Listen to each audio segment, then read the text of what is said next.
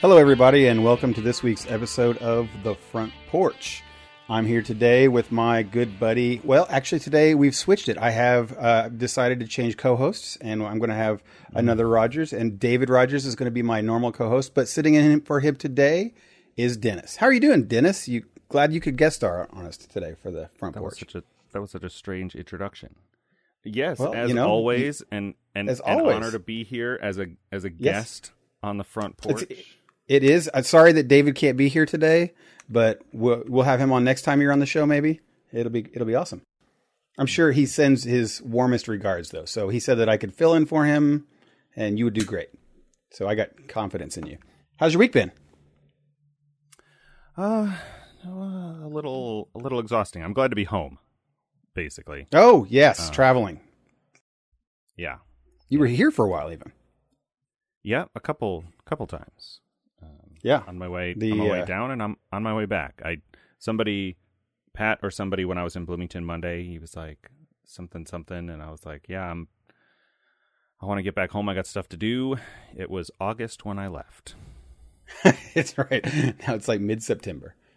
Yeah. Speaking of Pat, he was. We got to play games when you came down. That was pretty cool for that time. We sort of didn't get to play games with Andrew as he came back, though. You guys just went to Cardinal game night. Oh yeah. Pat came over. When I stayed at your place on my way down to Tennessee, and we played. I couldn't even remember all the games. We played like 6 games. Wow. Do you remember what games that we played? Yeah. We played Legendary, right? No, we did not, because Pat is Legendary Adverse.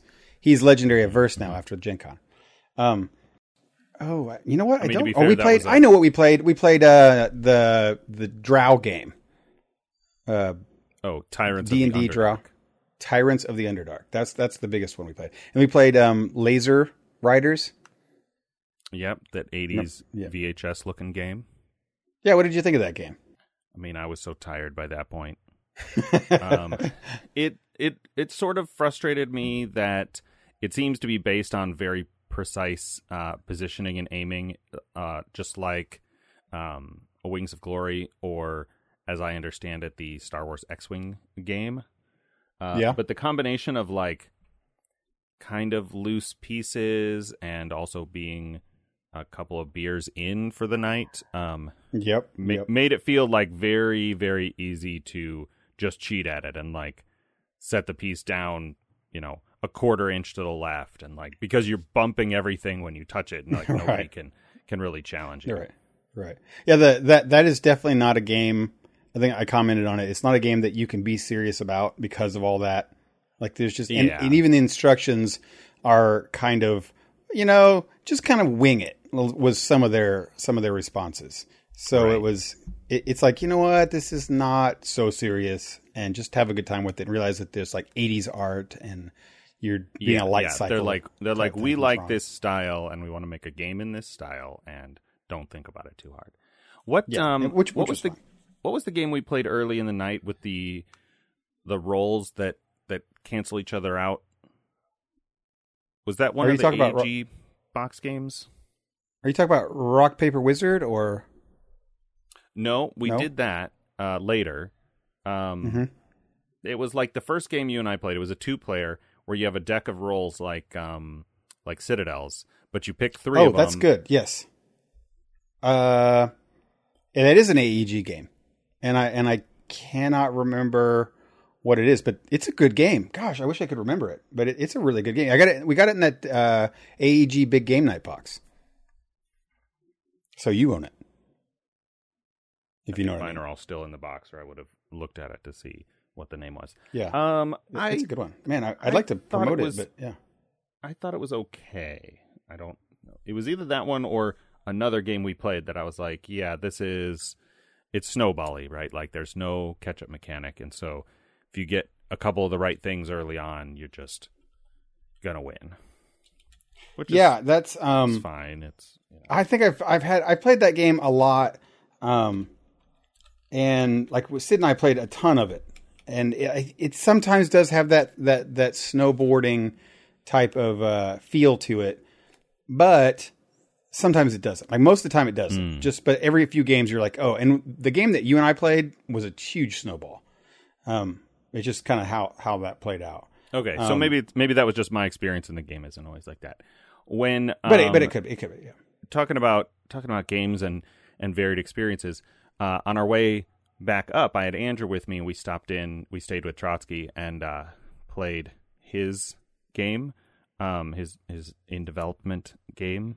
The name I think is still up for debate because it's is this the Critters one? Yeah, it's Critters. It's very similar to a couple of other titles, but we played that 3-player, and we got in a situation where the scores at the second to last hand were the final scores.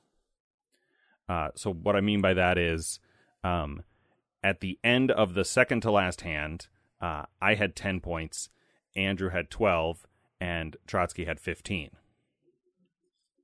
And the two cards turned were the third bun and the cheese. This is super specific, but okay. I believe you played that game. I actually have not played that game. Oh, you haven't? It's been played a ton of times, but I've never been like, okay.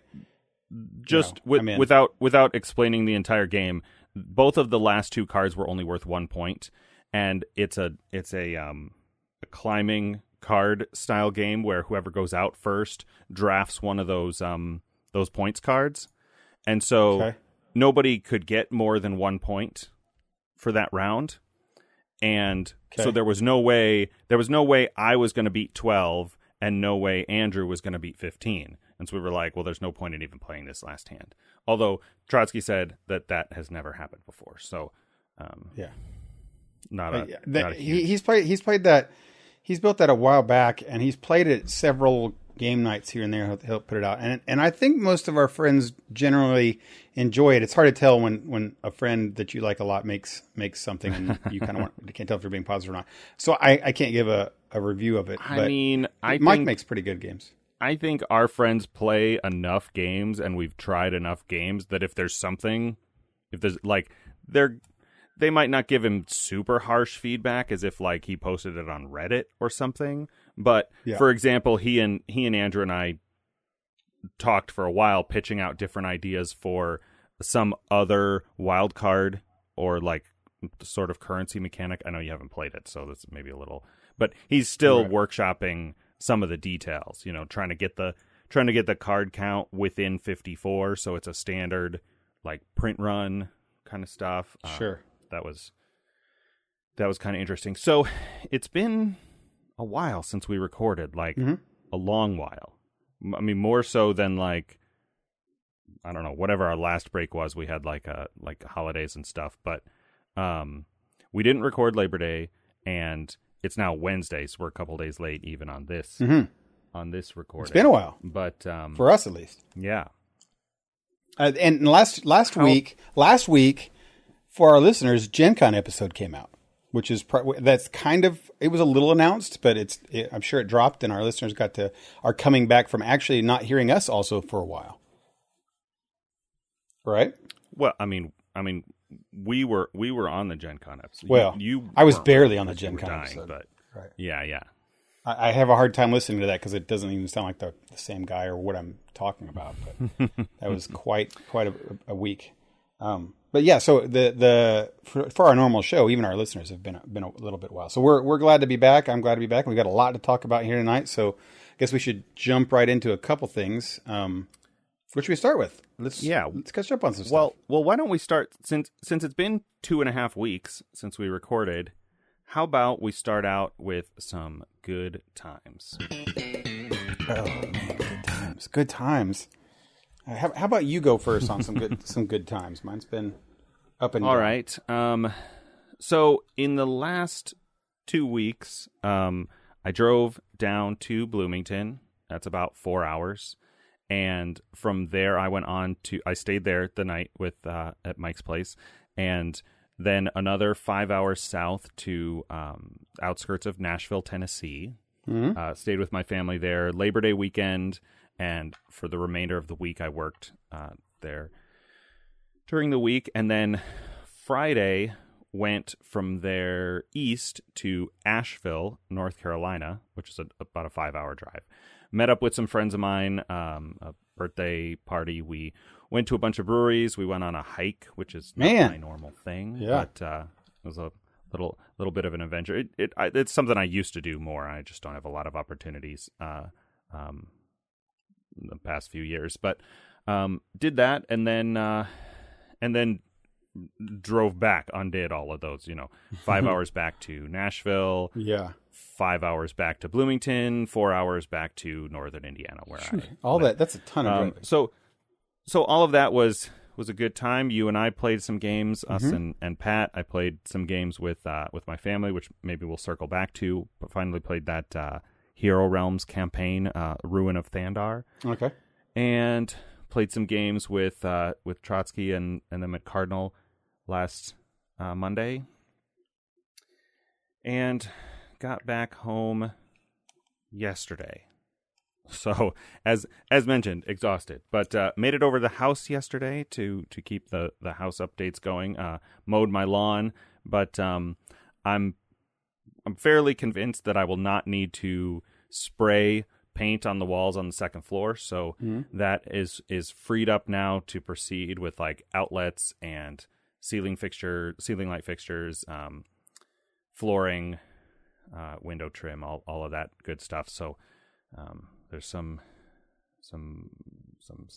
next steps that could be taken. Finally past the bulk of the painting. There is still some touch-up painting that I'll have to do with a brush or roller. But should have just used a great big giant like paint sprayer and sprayed it all. Just turn around in big circles, splatter it, and call it artistic. That's essentially what I did. But the walls and the ceiling are not the same, so it was this whole big thing. And of course, everything, like the space has to be all emptied out and covered in plastic to do that without ruining your windows. And I didn't want to put flooring down or anything like that. So all of those other things were on hold until we moved past this spraying paint step. Right. So you're finally past it. Nice. Good. Those are good times. Status there. My good times. Let's see. It's been a lot. It's the waning summer days. As the time of this recording, we have something like 9 days left of summer, and I am holding on to every bit of it as much as I can. I love the summer. I dread the winter. The fall is good, but you're one of those. Yes, I love the summer. And mainly, I love the light. I love the green and the color and the light. So here in Indiana, it gets dark pretty bad with like hardly any hours of daylight. So I don't ever look forward to that. And that's a long way to say is that I got to, like last weekend, I got to do some good times with a friend of mine, my friend Shelly and her daughter. We went out with Sydney to, there's a lake around here called Lake Griffey, and went canoeing on the boat. They have boat rentals and stuff, and we took a canoeing and we went out on the lake, and the kids are kids. My friend's daughter's 7 and Sydney is 12, and they get along well. But when you're all 4 of us on a boat in a small thing, it can get pretty heated quickly, with kids. But it was really fun. Oh yeah, I guess they're young enough to do that. It's funny. I did a very similar thing when I was about 11 or 12. We did it 2 years in a row. My dad and one of his friends, I guess they at the time would have been like in their mid-30s. Yep. And I and my friend, who was the other, 2 dads and 2 sons, went up to a place called the Boundary Waters. Okay. In Minnesota. Okay. It's a series of lakes and rivers all along the Minnesota-Canada border up there. Okay. And it's fairly rustic camping. You like load all your stuff into a canoe, and then you go out and you take what they call portages. It's like a trail between lakes, and set up camp and fish. And we did that for a week in 93 and 94. Wow, that would have been pretty fun, actually. But yeah, like I was 11 and 12, and my buddy was like 8 or 9 or 10, something like that. And so all 4 of us fit in one canoe. Like it rode a little low sometimes, but yeah. Yeah, that's kind of how it was here. We were fine with it, but it was because of so many, all 4 of us in there. Like if someone leaned too far to the left, I could feel that I had to really lean over there because they were going to tip the boat, and that's all I needed. Is canoes like that water. Anyway. But you get it full of people, right? So, but it was fun. That's the bad thing of it. But it was fun. It's a nice, beautiful day, still summer, not too hot. Nice weekend day to do it on, and then you get out there and it's just quiet and it's peaceful, and the wind's blowing. It's such a nice thing, and I don't get to do that enough. I know that I can find a lot of peace, in nature when I go on hikes or something like that, and with kids, it's often very difficult to even out in nature to find that kind of a peace. But it was there. So that was something that we had a really good time doing. And then you have the whole Dairy Queen afterwards and have a great time, kind of a family type setting thing. It's really good. It does my soul good to have that kind of thing. Another good times thing that I got to do quick. This is a short one, but worth saying for our listeners is that our buddy Trotsky, his parents, which are basically kind of like my parents, we're that close. I call his mom. And they just last weekend celebrated their 60th wedding anniversary. 60 years. Yeah, I heard about that. That's impressive. It is. I mean, it's not without hard times and things that they've gone through that have not been really difficult for them as a couple or whatever. They definitely have had their low relationship times, but 60 years they were able to make it through, and that is worth noting to people, anyone out there, and saying, it's not that it only can be done. It's just that they had made it happen and they worked through it, and it's really awesome. 60 years, man. 60 years. Yeah. Oh man. I mean, I was just a young kid when they celebrated their 30th wedding anniversary.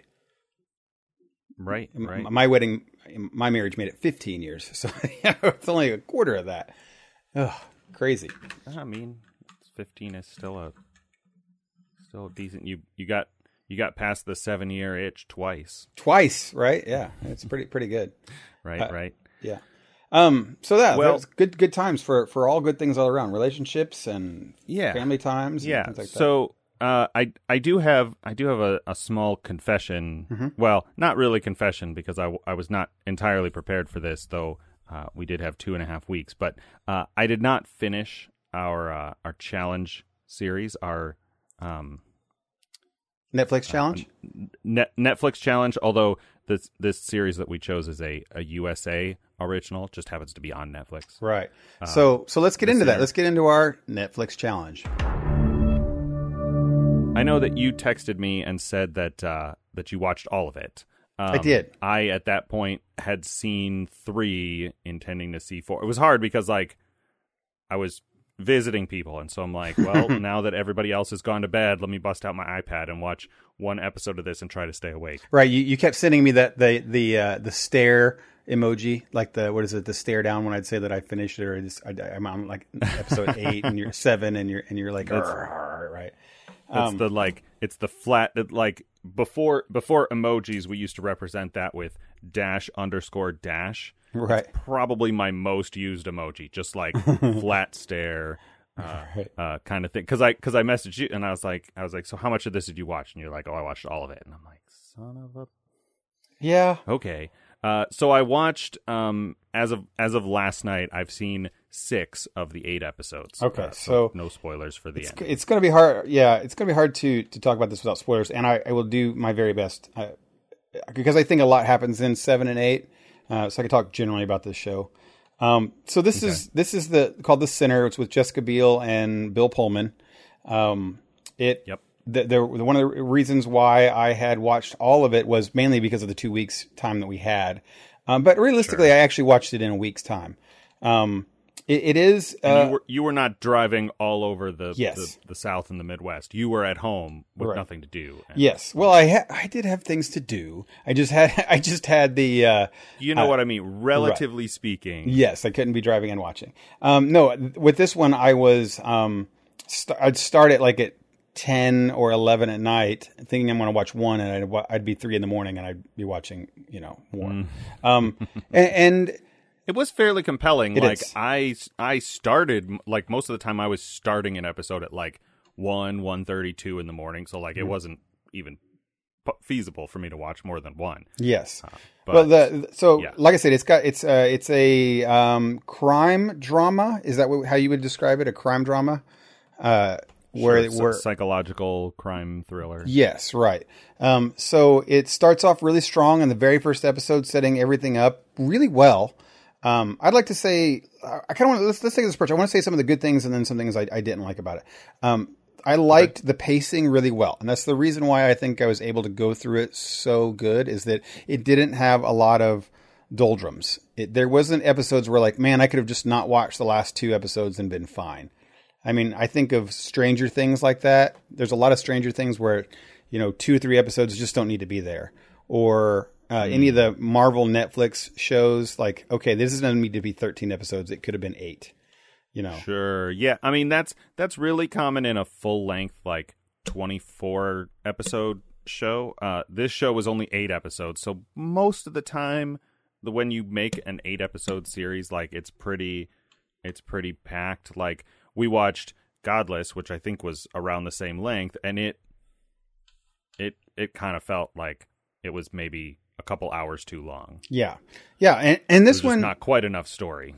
When I first started watching it, in the first like 2 episodes, maybe, my first inclination was that this is going to be too long. It's going to be slow.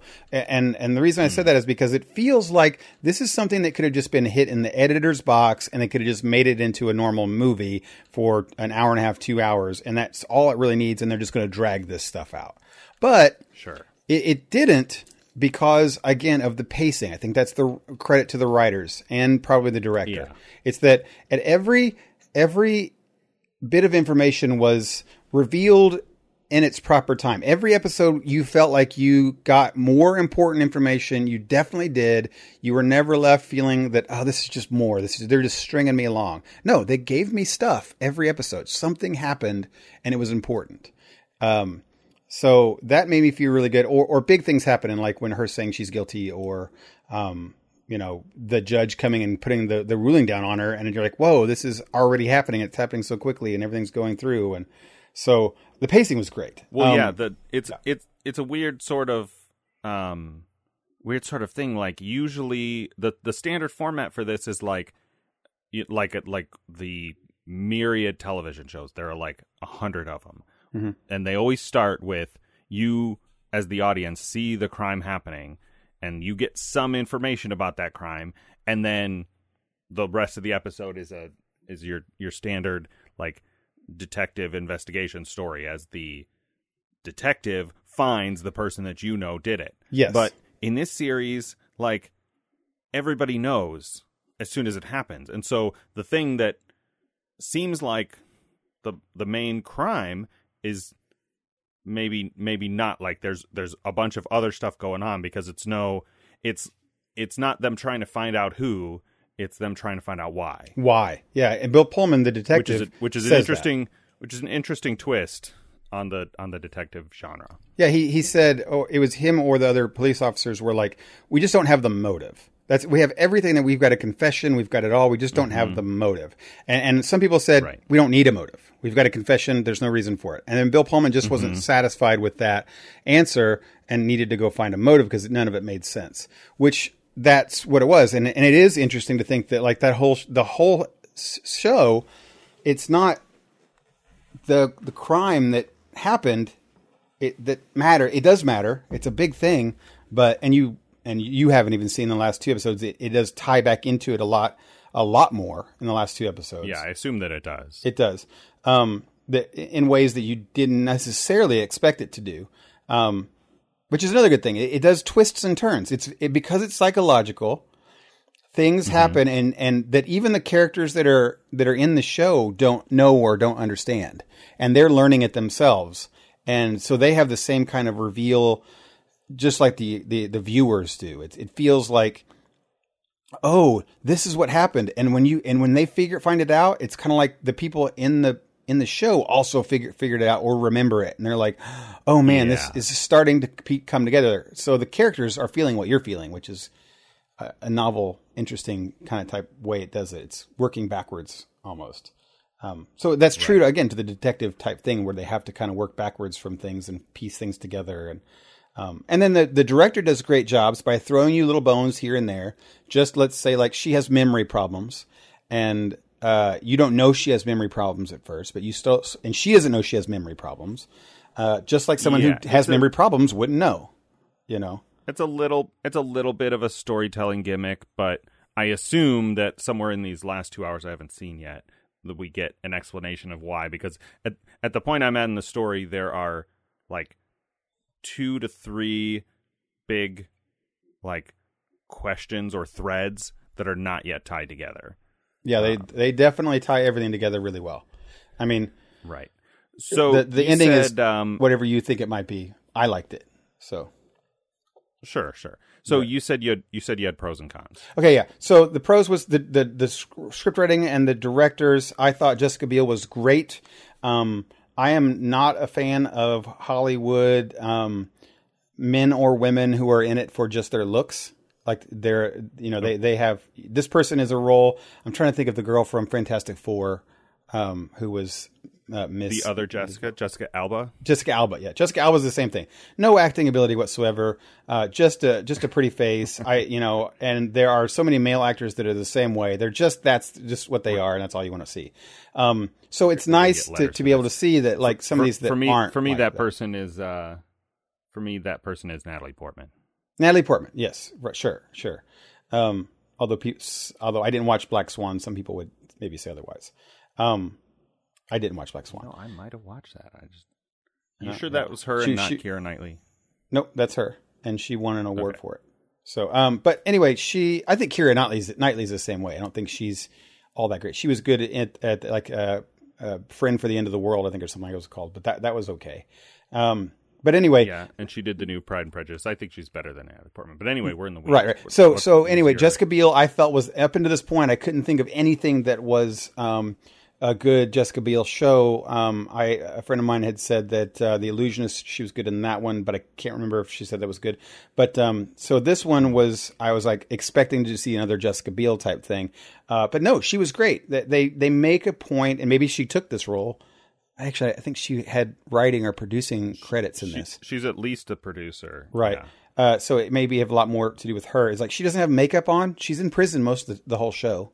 And she's not that role. And her family life isn't where she's supposed to look all nice and pretty and sexy.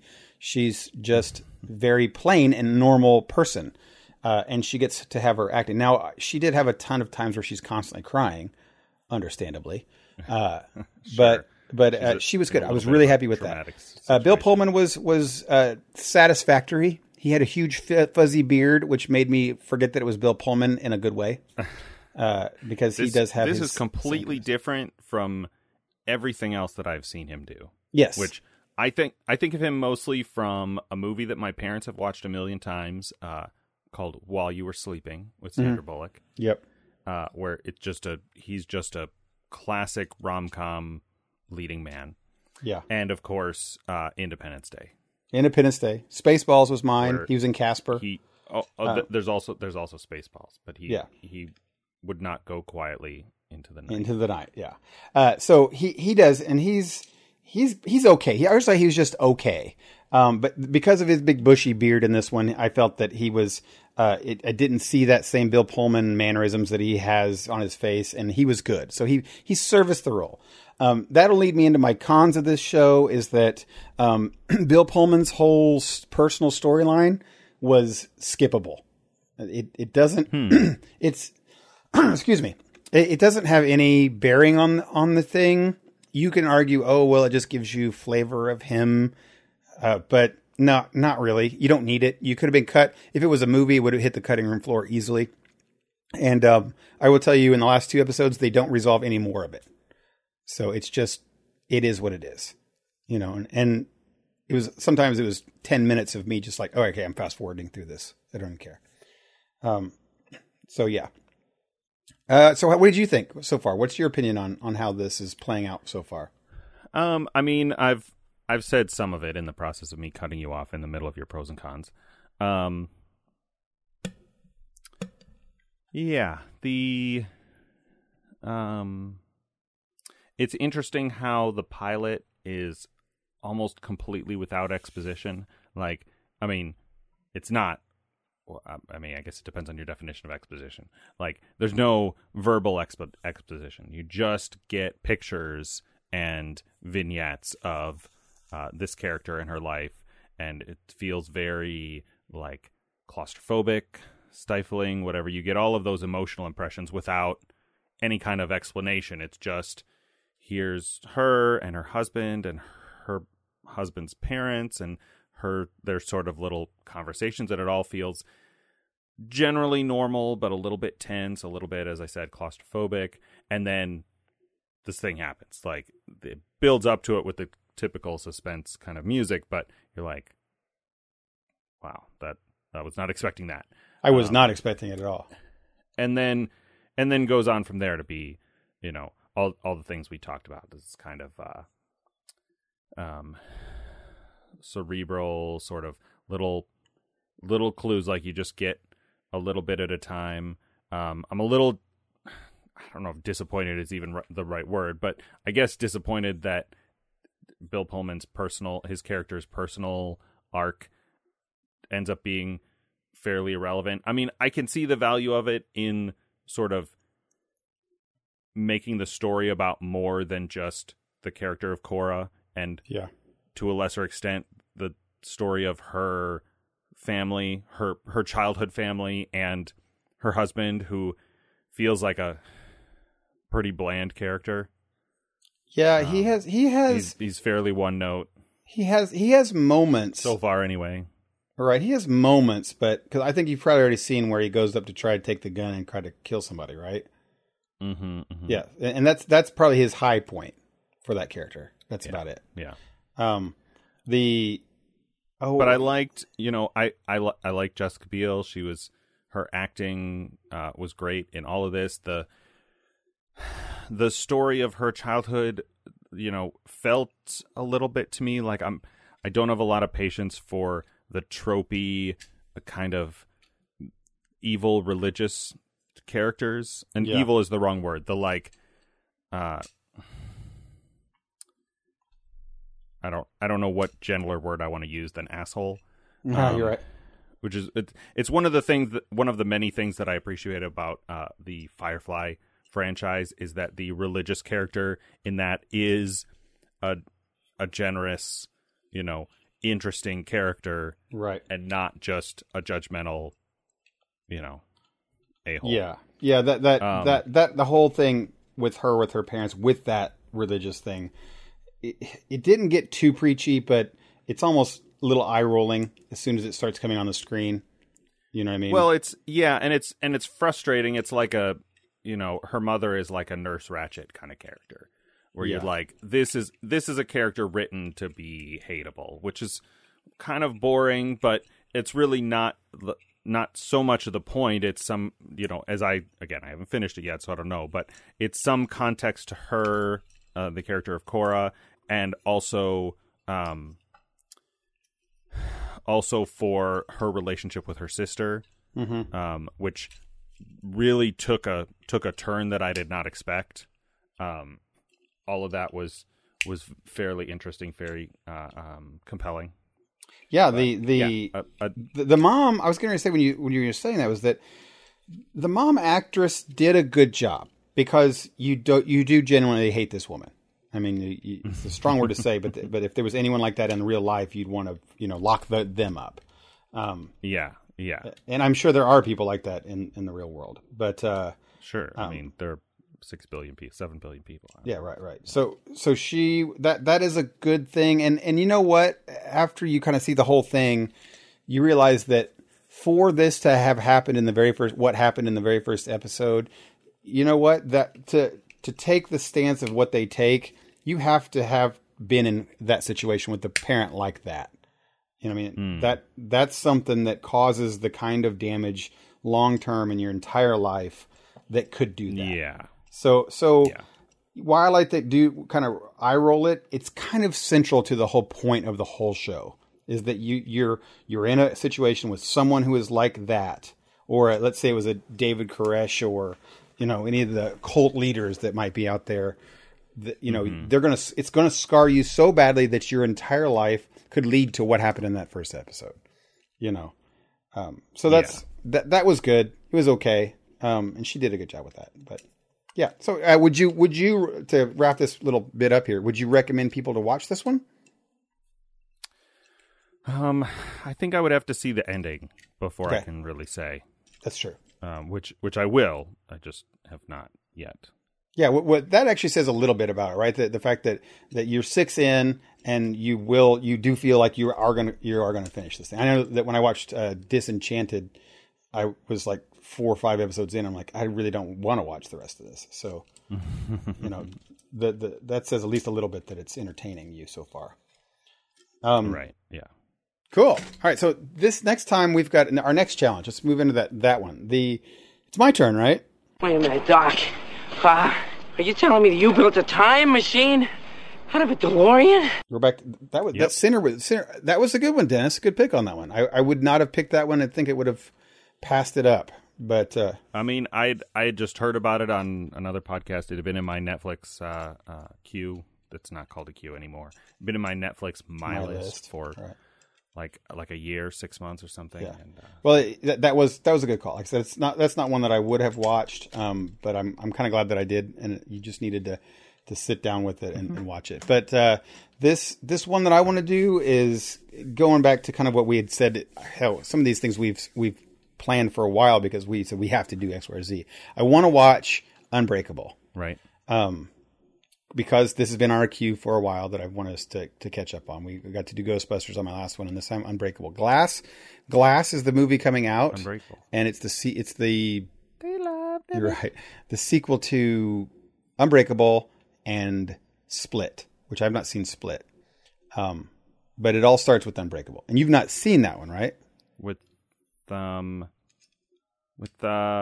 girl from The Office, Ellie Kemper. I don't remember. I don't know that. That's okay. All right. Kimmy Schmidt. Yeah, right? I did think of that. No, you're talking about the Bruce Willis and Haley Joel Osment. No, that's the wrong one. That's I See Dead People. The Unbreakable is the one with Bruce Willis, yes, but it is an M. Night Shyamalan movie, but he's I can't give it away without talking about it because it's kind of central to the thing. Okay, no, that's fine. I know some stuff about it because it's like 20 years old now. Right. But the kid is not in it. I thought there is a kid in it, but it's a different kid. It's a different. It's a different child. I will say it's got some slow. It's a slow movie, so just prepared for that. Granted, it's not like 8 hours of watching, but it's a slow one that takes a while, and it has some very very like pacing is like, oh my gosh, this is just a sad slow slog, but then hits its points where it needs to hit, which is important how it does it. So yeah, watch that one. That would be our Wayback Challenge. Is it on something? I don't know. We may actually have to rent this one because I got to give money to the man. To the man. Yeah, this will be our Netflix Wayback Challenge. Yeah, so that it's Wayback, or not even Netflix. For all I know, somebody. Andrew or somebody has it on. You should try to look it up for free first, anywhere. But that's one we have to watch because at some point we're going to want to watch Glass and review that one. So, good movie. I like it. It's one that I first bought. It came out right around the beginning of the whole superhero genre thing. So the Marvel Cinematic Universe was not a thing when this came out. Around the time when we just had X-Men and maybe early days of Spider-Man. What Jake Gyllenhaal. Oh, Prince of Persia is what you're thinking? No, the first Spider-Man. He was not Jake Gyllenhaal. That was I was just Tobey searching Maguire. for the name. That's all. Tobey Maguire was the first one. Oh man, Jake Gyllenhaal. Those are the same guy. They're not the same guy. It's like Matthew McConaughey and Bradley Cooper. Okay, those two I could maybe see that, but Jake Gyllenhaal, Seth Rogen, and Jonah Hill. Oh God, okay, there's another good one. Jeez, all right. Let me think of some more. I don't think I know. That was bad. Okay, all right. So that's our way back challenge. We can watch that one. It'll be good. I like that one. Yep. So I saw a trailer for a thing last week, and I wanted to ask you about it because you're the comic book guy. Oh, okay, all right. Have you heard of DC Universe? Just DC Universe, not DCUO or DCEU or DC ABC XYZ. Right, exactly. The acronyms I'm using refer to DC Universe Online, the massively multiplayer the MMORPG. The MMORPG, the MMORPG, or DCEU, the DC Extended Universe series of mostly terrible films. Right. No, just DC Universe and not like the generic term for like Justice League and stuff. Yes, I have. Just a little bit. All that preamble. Just a little bit. It's as I understand it, it's DC's run at a streaming service. Yeah, which is weird, right? Like, it's weird. You'd think they don't have enough content, but when I sat down and thought about it, maybe you would know better than I. Yeah. So, DC has put out for many years some really good animated, like direct to DVD or direct to digital now, shows, movies. Yeah, they really have. And apparently Marvel has done the same, though. Well, I was going to say we could circle back. Say with less success. I was staying. They're not as good at it.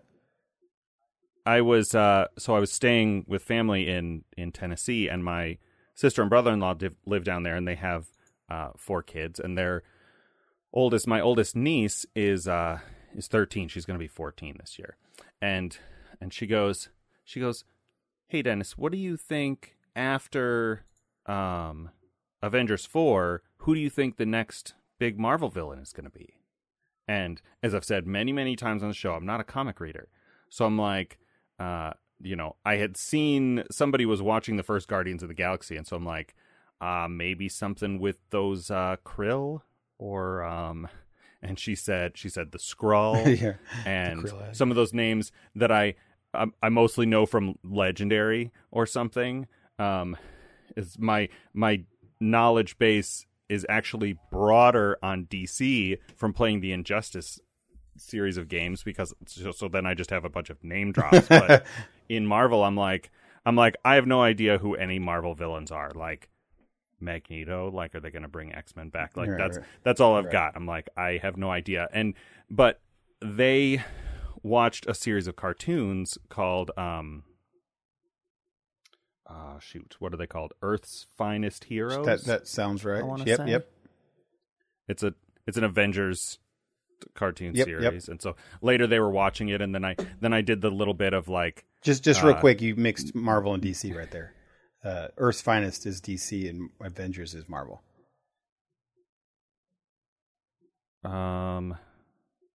No, this is definitely Avengers, and it had a subtitle like. There's Earth's Mightiest. That might be it. Earth's Mightiest. Our buddy Fox. I can't imagine how I would get those two titles confused. That's right. Our buddy Fox just recently recommended me to watch that. He says it's actually a really good show to watch. Is Earth's Mightiest, Avengers Earth's Mightiest.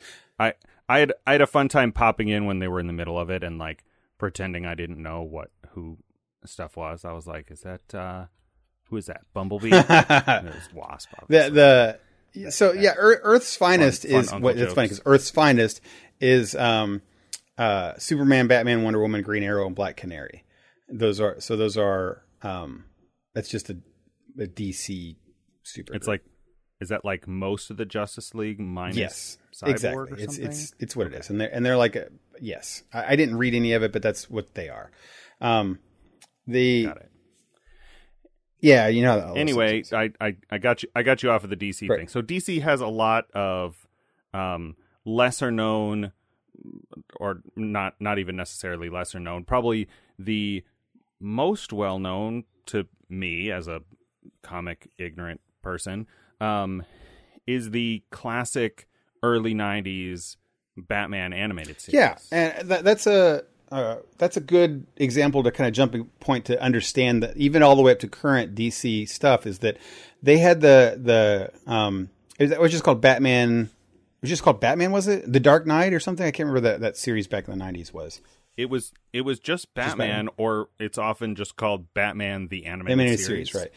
That's what it was. Maybe to distinguish it from Adam West's Right. Batman. I actually think it was titled Batman the Animated Series because right after that they came out with Superman the Animated Series. And those were all quality cartoons of the 90s. And then, but DC never stopped making them quality. Whatever house that they have making their cartoons, they came out later on with the Justice League, which was really, really good on Cartoon Network. And then they had Justice League Unlimited, which was also phenomenal. And all of their direct to DVD movies have been top tier. Like they have taken their comic books and made them animated movies.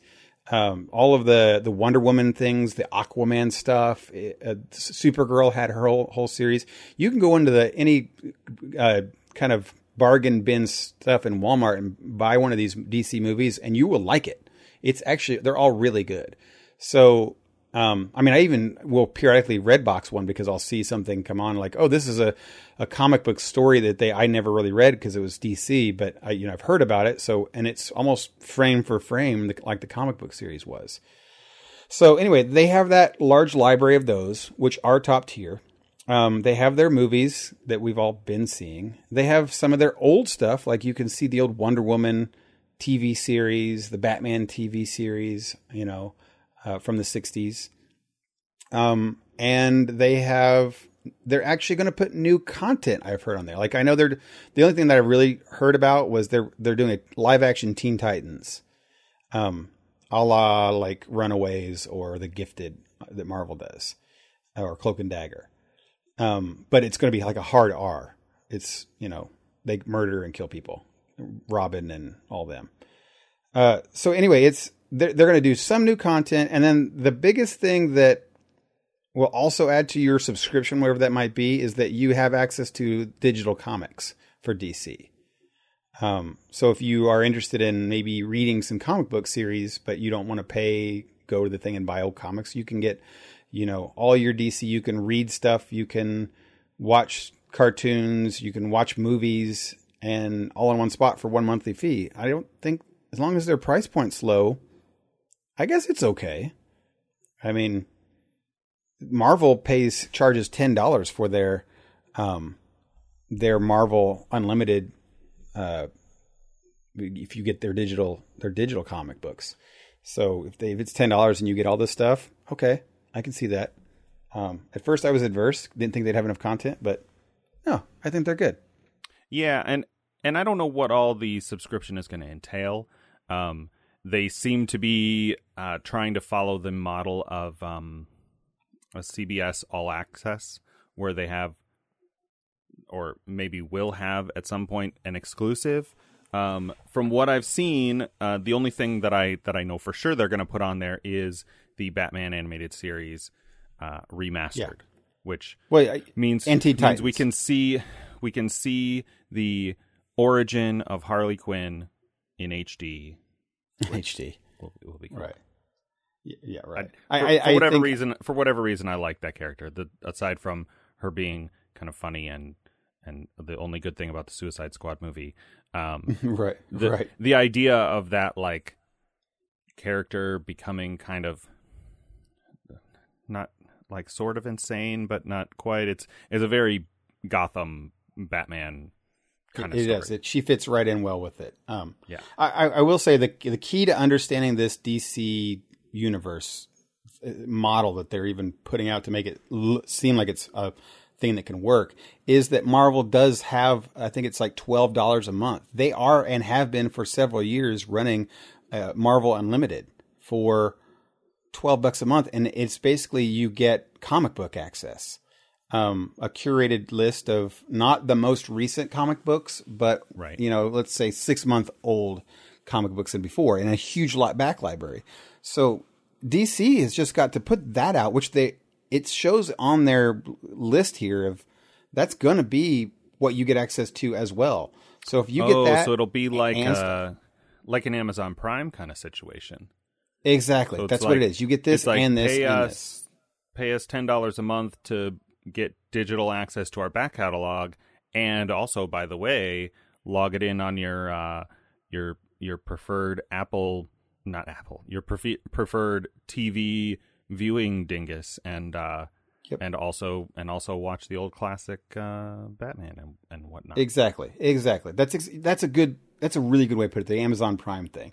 So now it'll remain to be seen how good any of these are. Like if there's enough old Batman and Superman cartoons to watch to justify it, or if they put new content enough out. Right. But if they have a good enough back reading catalog and you're a comic book fan of DC, depending on their price point, $10 a month, $12 a month is competitively fair. It really is. Yeah. That's 2 comic books or 1 comic. Yeah, 2 comic books. So right. That's worth it. I wanted to talk. Yeah, I'm excited to see whether they do that. I mean, I love Netflix, but I'm all for competition in the market. For sure. I mean, not that Netflix. I mean, the reason Netflix is top of the stack is because it's an insane value. Like, yes, for sure. Literally insane. Yes. Compared to whatever, like the cheapest, crappiest cable is like $20 a month, and that's like no DVR, watch stuff as it's on with a bunch of crappy commercials and all that stuff. Like $10, it started at $7, and I think Netflix is up to like $10 now. But I'm like, there's so much stuff on Netflix. Like, why would you not have it? I mean, we looked at the statistics. I don't think we talked about this on the air, but we looked at them before 2 weeks ago when we talked about Disney Play or whatever they're going to call it. Yeah.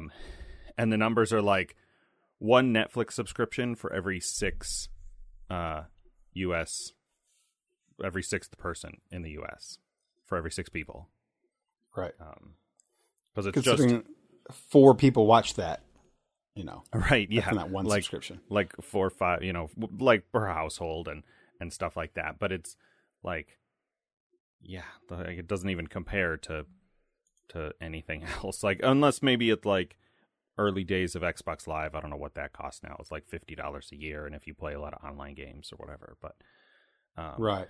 Just in the entertainment, in the straight up viewing entertainment space. I mean, Amazon Prime it's sort of free because you pay for Amazon Prime for the shipping deal, not for the streaming, and so the streaming is like icing on that. But they're also always trying to sell a bunch of other stuff that's not on Prime, so it's a completely different model. But anyway, we talked about streaming services at length. And I should clarify this real quick. By the way, this is only $8 a month. This is $8 a month. Whoa. That's I know that's enough. Whoa, right there. Like you just mentioned that. That's 2 visits to Starbucks if you're reasonable, and like 1. Oh, no. One of those weirdos getting like all the extra shots. And yes, and mine's $6. I put soy in mine, so it's like $6, $1, $2 more, and I've got a monthly subscription to this DC. Man, thing, you don't want all that estrogen. You're terrible. It's horrible. Well, so no, this is worth it. $8 is worth it. Sure, for sure. It's a comic book and a half. It depends on how good the iPad app is, right? Oh, for sure, right? Or if I can even cast phone it. If it's got I think the Marvel. I had Marvel Unlimited for a minute, and I think it had the phone viewing mode where it would like automatically slide you from panel to panel as you swiped, which is kind of cool. I got a new phone 2-3 weeks ago. It's just the iPhone 8, so the screen is a little bit bigger. And that might be something I would do. tried to get into comics a couple times, and it just, I don't know. I don't read as much as I used to in general, and it's whatever. Right. But well, if you buy a year subscription, it even goes down to like almost $6 a month. That's how they get you. Yeah, I mean, dude, it's totally. I gotta say, after NFL season comes through, I'm probably going to get rid of my YouTube TV, which it's a great service. I love it, but I don't watch it enough, except for football. And once that's over, I'll pick this up. I'll pick it up and give it a try at least for a month, because I want to watch like Linda Carter in HD remade. So that's going to be awesome. I mean, I'm not going to lie. When I was a kid, man, I had the hots for Linda Carter. So Wonder Woman was it. For a minute, I thought I knew the name of the woman that played Supergirl, original Supergirl. Yeah. She plays Supergirl's mom on the new series. Oh, that's weird. Oh, no. If you haven't seen it, the Supergirl's mom in the new series is Supergirl, the actress. And her dad is, I think his name's Dean Cain. It's the guy that Dean played... Cain is a name I recognize. I don't know if that's his real... I can't if that's the right... I'm putting the name wrong. But it's the guy that played Superman in Lois and Clark, the TV series. Oh, okay. Yeah, so that's her dad. So that's a show I never got into, but I always thought that... who is that? Terry Hatcher? Yeah, right. Yes, she was. Yeah, she's good. She's good. Yeah, that was a couple years before my time. Not. And I never watched almost any of it, but that guy is the dad of Supergirl in the new one. So in the new, I've only watched one season of the Supergirl one. It's very CW, but I saw the first 2 episodes, and like halfway through the second episode, I was bored and looking at my phone, and so I was like, "This must not be very good." Yeah, that's basically what super what it is. Snap judgment. But I watched 3 seasons of Arrow and half a season of Flash, and I was like, those CW shows have to really grab me to be worth. Some of them are good, but most of them are just the same kind of stuff. Yeah, it's another one of those. I wanted to talk about a game that I played this past week that we talked about a few months ago when you played it, and that is the Hero Realms.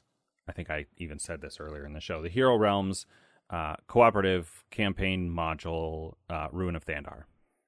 Oh yeah, I got that at Gen Con. Cool Stuff Inc. had it on sale. Part of my initial reluctance with that entire package is that I had played Star Realms. Trotsky got it, and then I bought it, and I loved the mechanics and the idea of it, but I could never get one person to play a card game duel Magic style thing with. Yeah. And so, I have a bunch of Star Realms cards that have been played once or twice. And I think I saw the Kickstarter before I played it, but then I played Hero Realms with Trotsky, and I was like, for whatever reason, I love the fantasy theme better than sci-fi. Maybe it's just like a Magic card thing. Maybe it's like generic fantasy is more interesting to me than generic sci-fi. Yep. I don't know. Yep. No, I'm on board with that. I like Star Realms, but I like Hero Realms better for that. But all the reasons you just said. I saw the Kickstarter and I was like, oh, okay, so Star Realms, but it also is fantasy and also has a co-op campaign. And that was like early in the days where I was like, maybe what I really want is just a bunch of co-op games. But the Kickstarter tier to get like the base game, the character packs, and the campaign expansion was something like $80. Was it? I was like, what? Really? I don't think it was that much. It was at least $70. And so I thought I paid $20 for all the characters. Well, because you bought it at Gen Con on right. Okay, you're right. Or discounted. Like the original full Kickstarter price was like twice as much as Legendary for half as many cards. And I'm generalizing all those numbers. Like I put it into a spreadsheet once and figured out the price per card. And obviously, I think it's called White Wizard Games, is not a big company, and so they're probably paying a little more for manufacturing. The cards are very high quality, and it's not really fair to compare it to a game made by Upper Deck, which is a company that has been making cards for like 50 years, and has all the infrastructure, and they're slightly cheaper cards in their game, put on sleeves or whatever. But so anyway, did you like this? Did you play all the way through it, or did you like go through the campaign? We did. We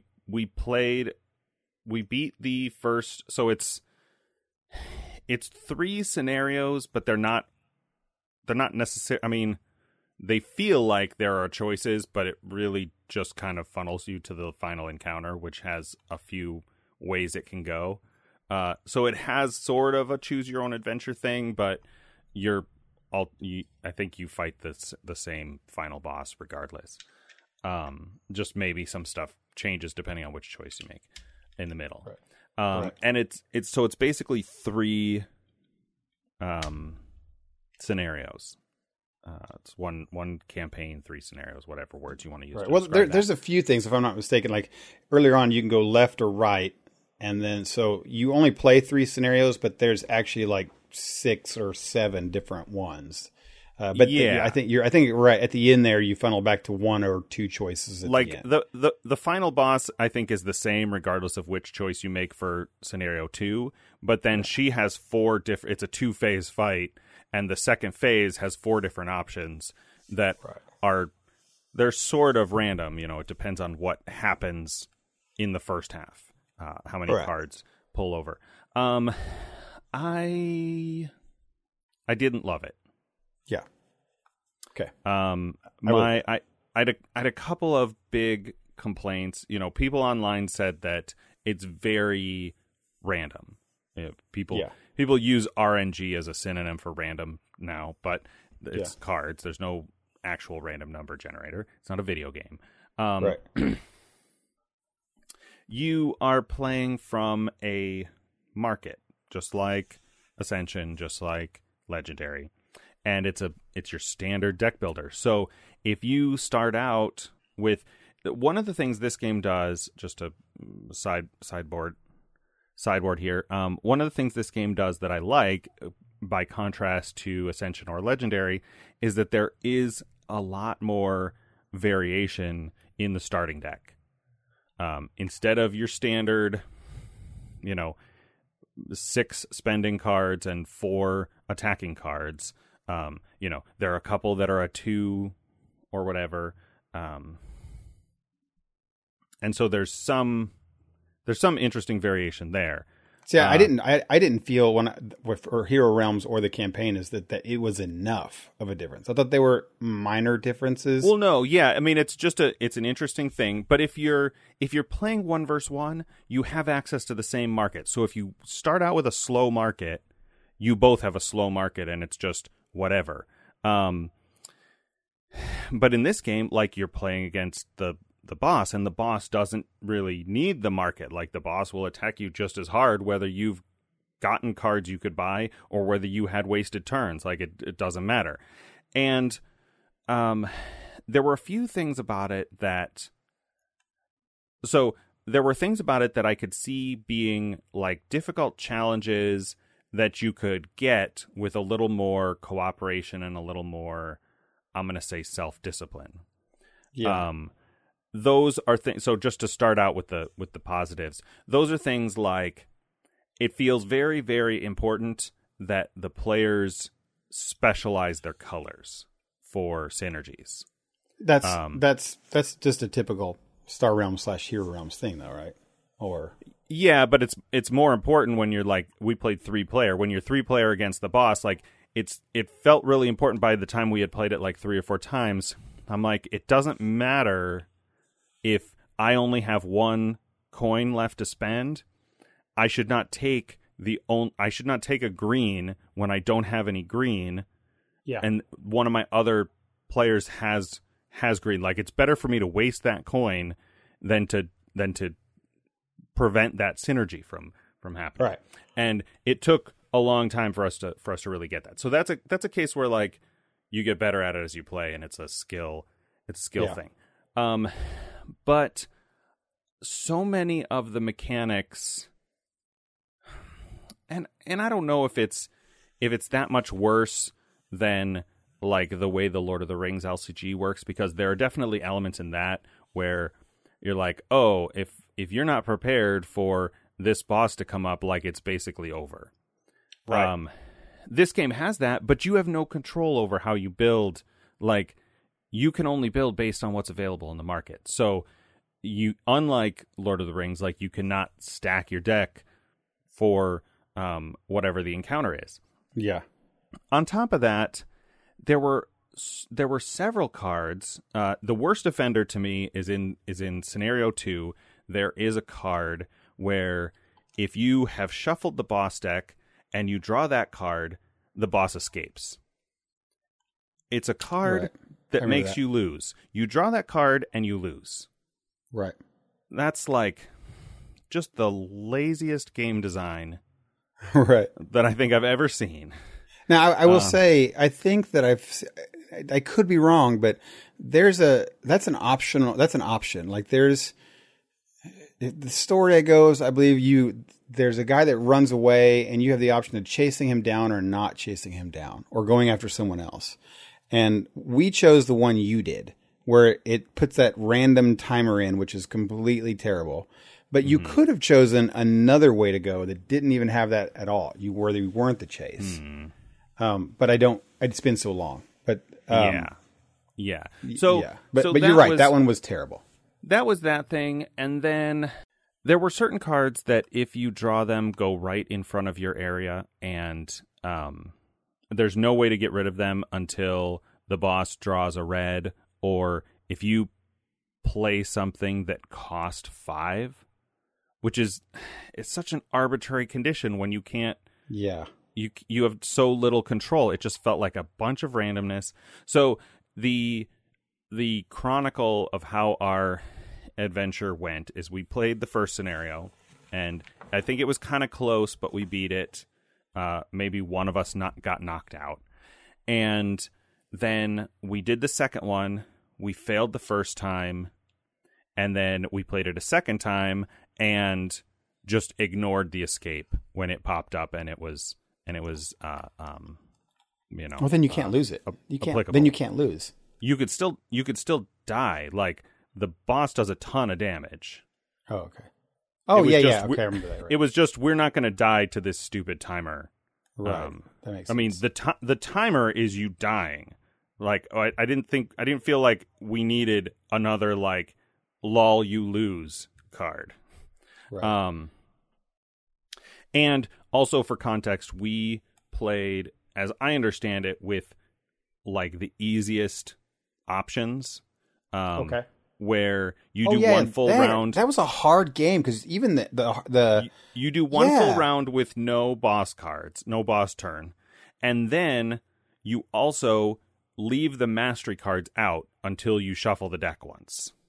Yes, and so the boss can't level up. Like, you get all this extra time, you get a whole free round at the beginning, and we still like lost. And then we did scenario 3 once and failed it.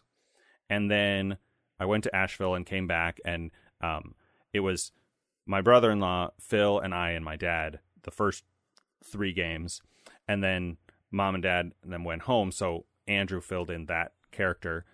And we did the third scenario, and Andrew and I both died, and then Phil finished it on his own. I don't know for sure if he was doing all the rules right because I stopped paying attention. Like, I was you're like, annoyed.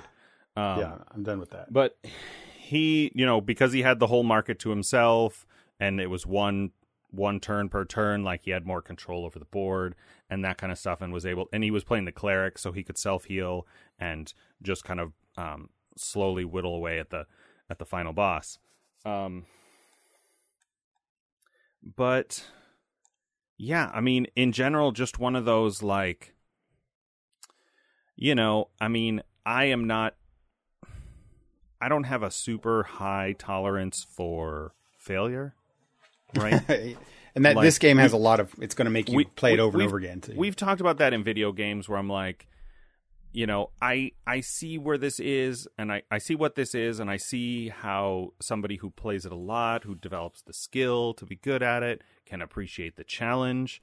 But I do too much of too many things to devote that much energy to something that is a game, right? Right. That's not, something concrete, something you real, have to have fun with it.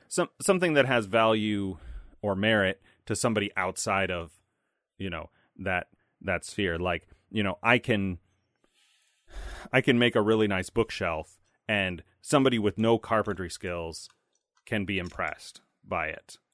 Yeah.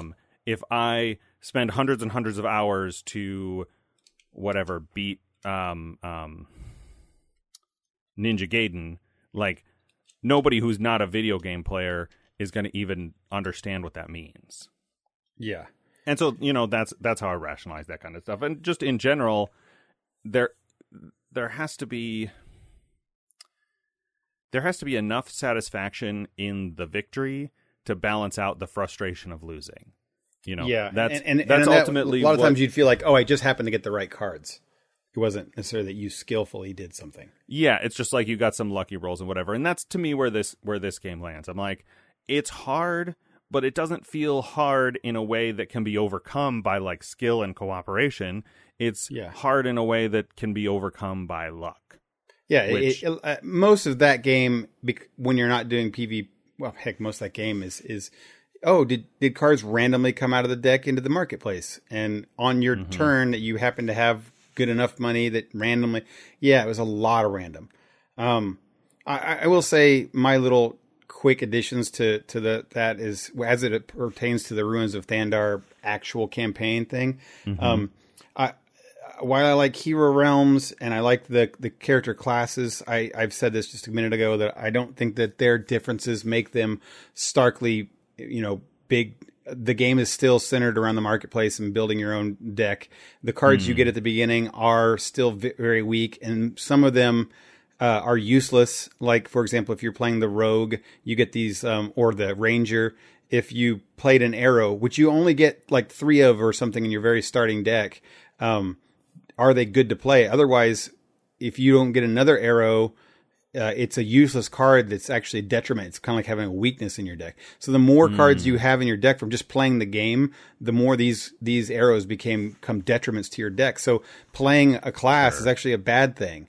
The healer, the same way. It's like, oh, I'd like to have an extra heal myself for 1 hit point, but now that the card doesn't come up once every 17 turns, it's not that big of a deal. So I thought that the campaign would improve that, because you're supposed to be able to get cards and modify your decks and grow in power and get things, but you don't get enough of them. There's only three scenario or adventures, whatever they're called, in this first campaign, and you barely get enough to do anything. And it's supposedly so that they can keep putting expansions out and you can keep growing and get more and more powerful. But it's been over a year now, and they still don't have. They only just started the Kickstarter for the second one. So yeah. That's what I was gonna say. Like, maybe the first, the second and third quests in the core set for the LOTR LCG, the third one in particular, are notoriously difficult. The third one, I think, is still to date the hardest quest in the entire game. It's been out like 7 years. And so there might be a little bit of like tuning involved there. I don't know. I don't know. I'm gonna put the game away, and maybe come Gen Con next year, I might see what people are selling them for, if I want to just unload it, or just wait and see if they do any better on their next.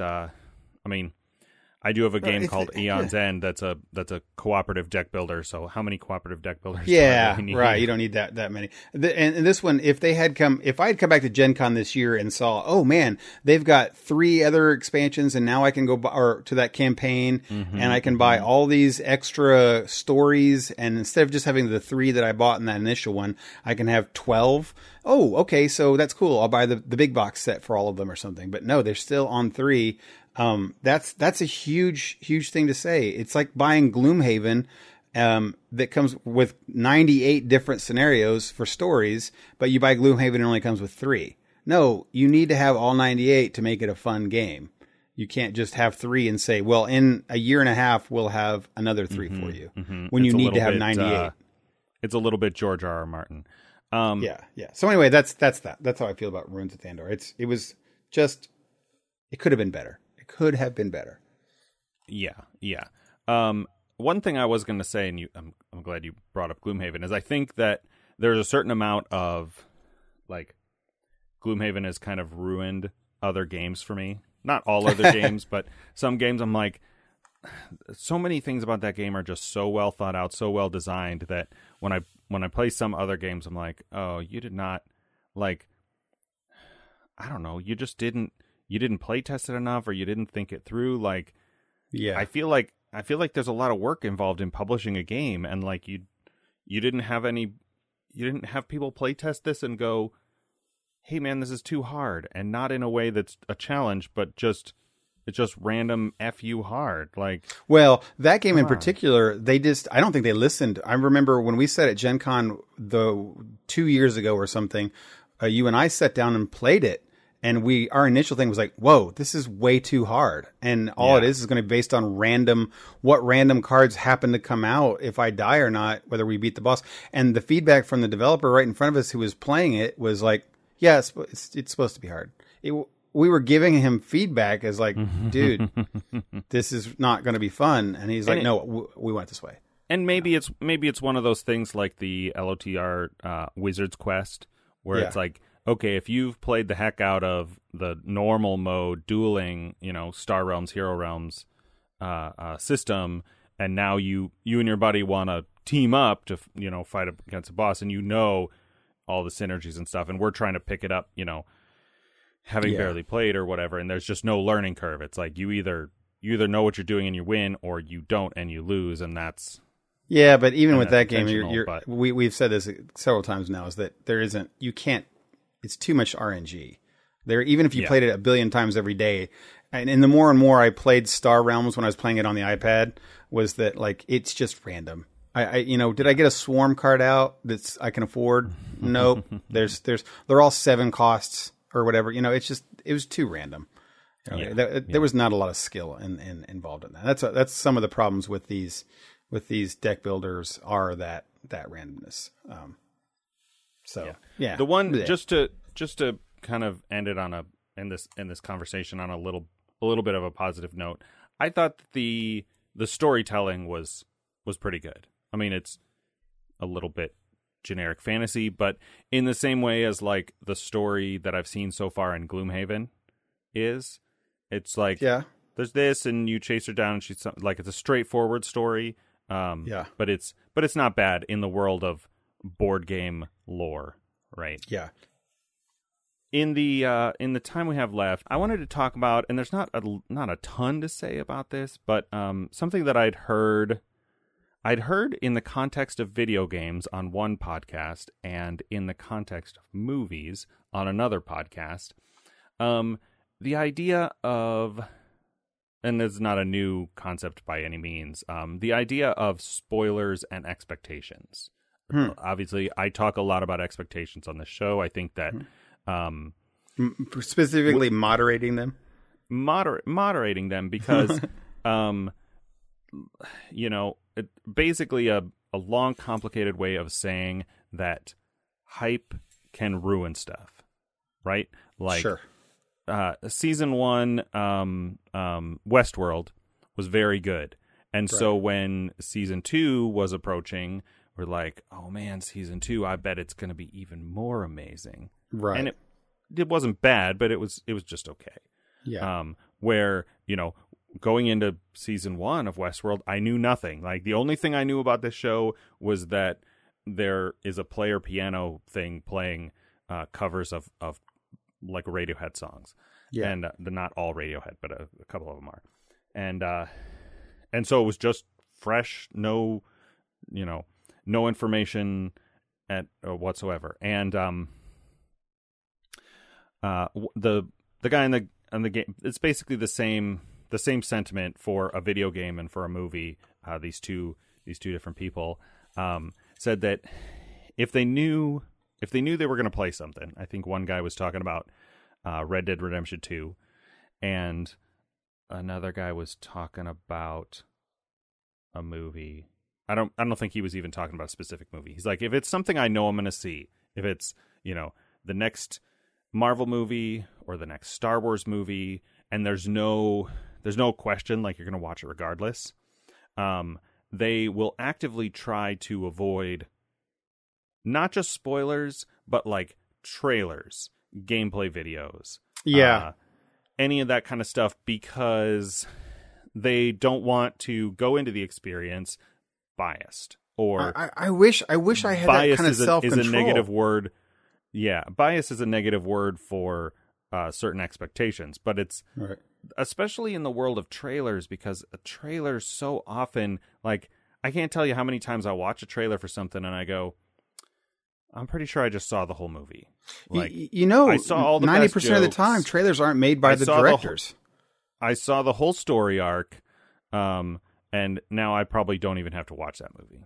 Yeah, like seriously, most trailers aren't made by directors, and the directors only see it later, and they'll see like the final cut or after it's like already gone out. The studio or the production company ships off a bunch of footage to another team that puts together a trailer. And yeah, I mean, I think we've talked about trailers before on the show. But the Stranger Things is one of the things for me with that is that, and also sure, The Last Jedi was a big one there too, because you see a trailer. I don't have the willpower to not see some of my favorite things trailers. So, when they came out with Infinity War, I wanted to eat up every trailer and watch it 4 times. Right.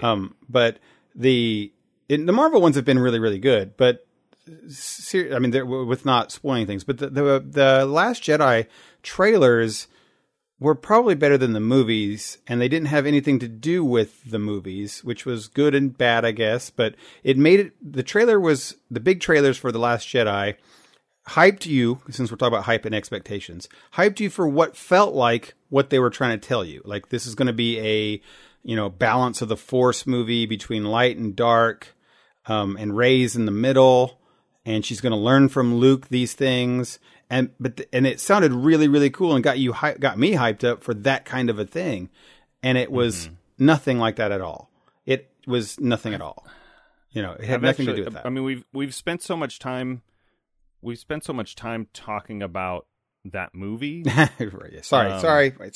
No. I mean, I'm not chiding you or anything like that. I'm just trying to say that I don't remember what was in those trailers. Yeah, they showed a lot of Luke's over his speech. What do you see there? And she sees, I see the light. And what else is there? There's the dark. And in the middle, there's balance. Now that you're saying that, I remember there's like she, you get the sense that like she has a plan. She wants to, and the line, this isn't going to go the way that you think. Yes, right, exactly. And they show several scenes with Kylo and her. They're like, oh, he's the light, she's the light, he's the dark. There's got to be somewhere in the middle. It was just this whole narrative of what this movie is going to be like, and what you were going to see. And then you watch the movie, and it has nothing to do with that at all. And yeah. So, and Luke was a different character than what you thought he was going to be in the trailers. Rey was not, and yeah. So anyway, that's something that hyped up an expectation falsely. It was a good trailer, but just was different. Right? So just to sort of throw a philosophical is a strong word, but to throw a philosophical wrench in this entire conversation, not just this conversation. I read an article years ago that was sort of in defense of spoilers. Okay. And it was like part article and part just like study.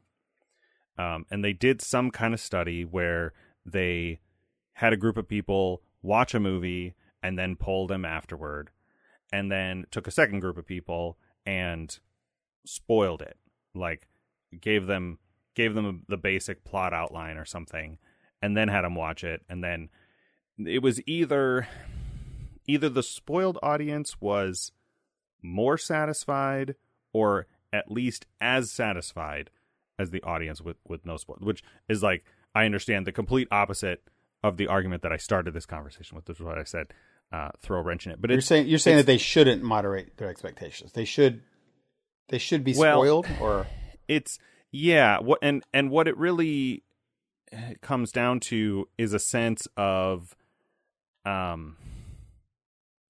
it's like watching the movie that you've read the book already.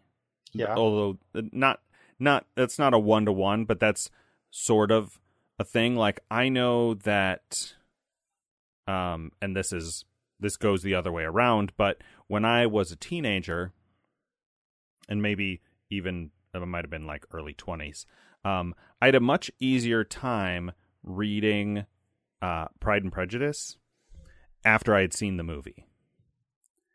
Because I did that with Lord of the Rings. The movie gave me the overarching plot, and so I knew already the big picture of what was going on. Yes. And so I could read through and get and appreciate all the small details, because I didn't have to try and hunt out which of those are important and what's happening, why are they here, and the thing, because I already knew that, which is, a different sort of thing, but it's sort of the counter argument to the surprise ending. Yeah, right? It's like if you're watching take it back to where we started the show talking about the USA series, The Sinner. Like, we already know what happened. Now the series is going to show us why. Or if you already know how a movie ends, just like a historic fiction, like Titanic or something. Like, that the boat is going to sink. The movie is just about what happens in the middle. Like, there were no like spoiler warnings for Titanic, unless it was maybe about that stuff in the middle. Like, hey, if you somehow don't know what the Titanic is, maybe just Google it before you go see this movie. Right. Wasn't Google when that movie came out, but you know what I mean. Yeah, I do. And I totally agree with the book thing. I think that if you watch there's a book and a movie, go watch the movie first and then read the book. Sydney's going to start reading Ready Player One, and she saw the movie several times. And I think that'll only be more fun for her to read, because she understands and can get a visual idea of some things, right? Or know kind of where things are going, and just be enhanced by those extra things, like you're saying, all the details that are much more in books than they are in things. But if you go the other way around, where you read the books and then go watch a movie, you're getting considerably less. Everything feels dumbed down, and you're missing things, and you don't get everything. Right. So, yeah. But trailers, I get the idea that in the defense of spoilers, I don't want to be spoiled. I wouldn't say that I would want to do that, but I can tell you this: if somebody comes to me and says, you should watch this movie, it's a love story about X, Y, or Z, and in the end they die, but they're all very happy through it, and it's a story about their journey through life. I could be on board with, like, okay, I know they're going to die, and I'm going to enjoy what this is. As opposed to if no one told me, and then I watch a whole movie and it's the story of their life, and at the end they tragically die in a car accident, I could be like, very disappointed because my expectations of what's going to happen and what actually happens, which is the director or the screenwriters, are two different totally things that can be disappointing. Right. But if you know some things, my grandma is notorious for this. She will get angry at the beginning of a movie if you don't tell her what's going to happen. I mean, really angry. She'd be like, I'm not watching this show unless you tell me. Yeah. That takes me back to watching Apollo 13 with my parents. Yeah. And that movie came out in the 90s, mid-90s, 94, 95. And my mom, because it was like 95, my mom is like pulling out the encyclopedia to read up on what happened. Right, because they didn't remember off the top of their heads. Like, well, now I know where you get the IMDb things from. Right? Oh, yeah. I mean, I admit that every time. right. Like, what movie is this from? I got distracted earlier because I was looking at IMDb, trying to find the exact title of the Batman animated series, and there's some new show that has the girl Olivia Cooke, who was in Ready Player One. but I saw her in that banner ad on IMDb, and I was like, "Who is that girl? She looks familiar." And yeah. So, just but to spoilers. I get it. I get what you're saying. My one recent example of that sort of thing is Infinity War, because we talked about Infinity War, and I guess this is a spoiler if you're listening to the show and have somehow not seen Infinity War yet. But you had said before the movie came out and before we saw it, either you or our buddy Fox, Geek Scholar Fox, had said that you expected by the end of this movie he would have the gauntlet and he would wipe out half of Earth's population. Yeah. And that is, apparently the main event in the comic book story, and that's how it goes. So as I was watching the movie, I was like, okay, well, that's probably what he's going to get to, maybe in this movie, maybe in the next, but how does it happen, and what are the little stories in between? Or even, like, these are Marvel movies. They're not, procedural detective dramas or, Academy Award Best Picture nominees. Like, you don't even really have to be thinking about it that hard. You're just kind of along for the ride. And in that respect, like, all the spoiler is doing is, like, maybe you have that moment while you're watching it, or maybe you have it earlier, or even if you know it's coming, it can still be emotionally impactful. Yes. So I don't know. Yeah. You're right. That's actually making me think about what my stance on spoilers and I. It's really good food for thought, because I would always, up until now, just now talking about it, I would have been huge anti-spoiler, anti-trailer, not anti, because I love the trailers, but envious of the people who never watch anything and go into something blind. But I think that just still leads to much easier disappointment in ruining your childhood, you know what I mean, quote unquote, for things, as opposed to if going into it that, Luke is going to die, and he is going to be a crotchety old man that is, disillusioned with the Force, and Rey has to set him straight, and she starts to have a connection with, Kylo. If you know those things, okay, and that there's like a whole side quest thing where Finn and Rose go on this trip that's not really important to pay attention to. If you knew that, you could be like, okay, I don't need to worry about this. Preachy, all of that stuff. But if you knew that, right? If somebody laid that all out to you, you would have still seen Star Wars. Oh yeah, I still would have saw it. As a matter of fact, I may have enjoyed it better. Right? Because I would have just known what it was. Just like manage the expectations a little bit. Yes, man. I manage this. Well, I wouldn't have the thing. That's the thing, is it's not managing the expectations.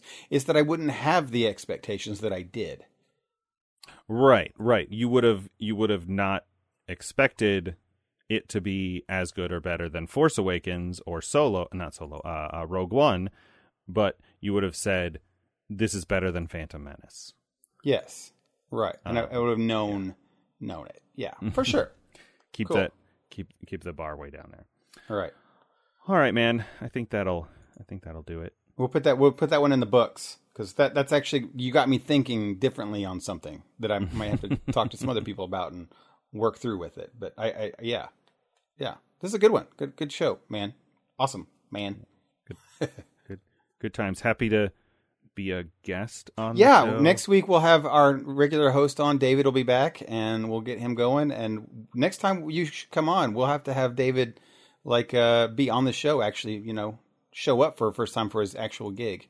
But I'll give him a hard time for you. No problem. Okay, sounds good. All right. Well, you have been listening to The Front Porch. This is episode 55. If you would like to leave us feedback, questions, comments, topic ideas, you can email us at frontporchpod@gmail.com. I really hope that is the right email address. Or you can go to our website, frontporchpodcast.com. We got contact forms there, all that good stuff. If you enjoy the show, you can subscribe on Apple Podcasts. We are also on Spotify. And while you're on any of those places, if you leave us a review, that helps us out a lot. Special thanks, as always, to our good friends over at Geek Scholars Movie News. If you like movies and you want to get all the news and updates in a very concise format that is often also entertaining. It's always entertaining. I don't know why I said often. Check them out, Geek Scholars Movie News. And until next time, I'm Dennis. And I'm Michael. For The Front Porch. Night, everybody. Good night, guys.